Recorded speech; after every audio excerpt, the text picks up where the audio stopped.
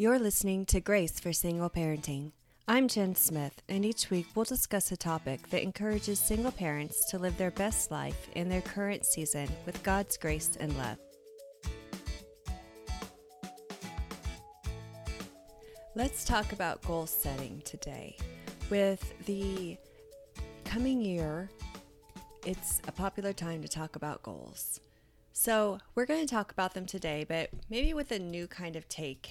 We're not going to get all crazy in the new goal setting, but we're just going to talk about some easy way to set some goals and some intention for our new year. You know, often life can feel easy and breezy after you get out of school, and then maybe you got married and you found your dream job, maybe you had some kids. But regardless, we didn't worry too much about our next step. But sometime after that, for most of us, we had a significant life shift happen. And maybe for you, that was a divorce, death of a loved one, or the ultimate joy stealer comes along, and that's discontentment. And usually that plagues us all at some time. So either way, we go from the pie in the sky dreams we had of our youth to needing some actionable goals and some intention in our lives. And that's what I wanted to talk about today because, you know, goals don't have to be long and complicated and structured like you might have in the workplace. But goals can be simple and they can even be fun. I write my goals out at the end of every year and then I kind of revisit them each month. And it's not some structured thing. It's not something I dread. It's just to keep me on track, and they move throughout the year as well. And you really only need one page for your goals. And if you want to take it a step further, you can have a supporting sheet with some action steps if you're feeling really ambitious. So let's go through about how to set some personal goals and spend some time at the end of each year by yourself in preparation for the next year to see how this is really the best thing you can do for yourself. What this allows you to do is, in the coming year, when you have a big commitment asked of you, or you have something that someone's asked of you, or an opportunity presented to you, and you're not really sure if you should take it or not, or you're not sure which road to go down, you can then take that opportunity or you can take that commitment and you can compare it against your goals and you can see if it falls in line with that or not. And this allows you to live your next year with more intention, and it also does not let others run your life or run your schedule. So if you're one that struggles with boundaries, this can be really helpful for you. What I like to do is I like to set my personal goals into 6 key areas. Let's go through these 6 key areas. So for each of these categories, you're going to think about 2 to 3 goals that you have in mind for each one in the upcoming year. And then once you've written those down, you're going to print it out and then use this to help you live the new year with your new intention. So these 6 areas, which we'll dive into, is health, faith, work, family, money, and then just a personal one. And as we discussed, if something that comes up that's not in alignment with your goals, then it can just be a quick no. And asking yourself this question is the way to ensure you're taking care of the essential things in your life and discarding what's not essential. This allows you to be in charge of your own life. And it's with these small thoughts and then your actions in each of these categories each day that helps determine this. So I'm going to go through some ideas for each of these in each category, and this will just give you an idea to get your thoughts started. Maybe start thinking in your mind what goals sound good to you. Jot some down, or just start thinking in your head what goals that you would want, okay? So let's talk about health. One goal for this is maybe drink a smoothie each day. Do a 30-day fitness challenge. Maybe you're going to want to go through your home and see where you have some hidden toxins in your cleaning products. Commit to walking for a certain number of causes in the new year, or set a goal of the number of pounds you want to lose and money to raise. For your faith, you could say that you're going to join a Bible study at church. Maybe you're going to commit to morning time and get up early each day for quiet time with God. And in that, you're going to include some Bible reading, journaling, prayer, or whatever might be on your heart. Maybe you want to learn the art of Bible journaling and incorporate it into your time if you're artsy or want a more creative outlet during your Bible time. Commit to regular church attendance or memorize certain number or specific Bible verses that you really enjoy and you wish you could recall at will. The next one is for your work. And these would be goals that you have for your work, not that your work sets for you. So maybe there's a class that you want to take to learn a new skill to either advance you in your current position, or maybe there's a different job you're interested in. And you can find lots of free and inexpensive options if your employer is not going to pay for it. You can make it a goal this year to update your resume if you haven't visited it for a while, or maybe you're wanting to change jobs. If you're thinking about a career change, go ahead and write that down. And if you have the supporting sheets, maybe you'll write down some action steps for that. For your family, some ideas are committing to one activity per month to do with your kids. Remember, these don't have to be big. They can just be intentional, because that's the purpose of writing down your goals, is just keeping yourself intentional with your time.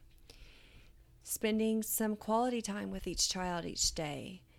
Deciding to turn off the TV or electronics for a period of time each day, each week. For your money category, if you don't have a 6 to 12 months emergency fund, this can be one of your goals. Maybe you need to get out of credit card debt.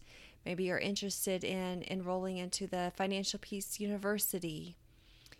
Maybe you need to save money, and you're thinking maybe you can save $5 per day or week. Maybe you need to meet with a financial planner. Do you have a will? Does that need to be added to your goals? Remember, you have a full year. So what kind of things do you feel like need to be done? Think about 2 to 3 that you need to do this year. For personal, now you want to think about what things don't fall in the above categories. So think about what are your passions? What do you enjoy doing but you haven't done for a while? Maybe mark some time on your calendar to do it weekly or monthly, depending on the activity. Join a book club, maybe. Go to a craft workshop with friends. Do you need to expand your community? Do you need to have a standing coffee date with a friend or a coworker? Possibly set aside some money so that you can spend without feeling guilty, that you can just spend on yourself. So once you have these big, high-arching 2 to 3 goals, you're going to go into each goal category and set up an action step and some kind of date to track your progress. And this is where you would put these in the detailed worksheets, and these can help you narrow down on the specific action steps and measures. And you can print these off each month if you want to readjust them. And for the most part, your primary goals don't change. Only the steps to get there need to be adjusted. And sometimes, we have life things happen where our primary goals will change. And that is totally fine. You just don't want to be like very rigid with your goals. At the same time, you don't want to be, completely forget about them. Just keep yourself on track with them as much as possible. So for each one, you're going to have 3 things.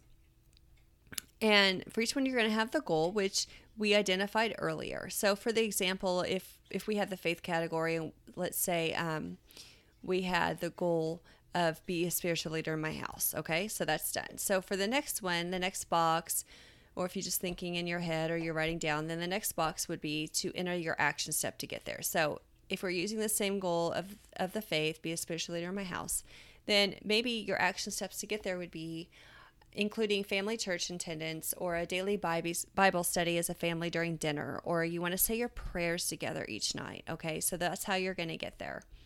And then you're going to think what's the measure that is useful for you to determine throughout the year.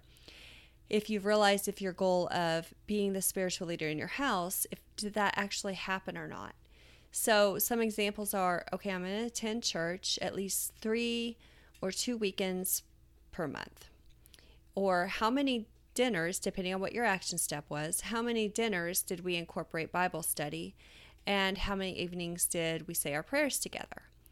And then next month, just readjust that. Let's say that your action step was going to be to attend church. Let's say you were really ambitious every single Sunday or Saturday, whenever your church has service that month. Well, let's say you only attended it once that month.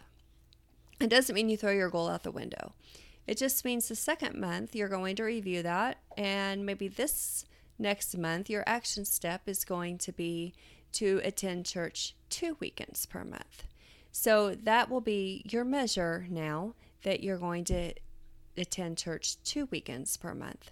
And then you'll review that and see how you do. So ideally you'll have 2 to 4 goals per category.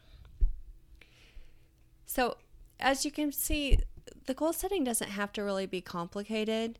And if you come from any kind of corporate background, these are much simpler than any kind of goal setting that you might have done in the past with your work.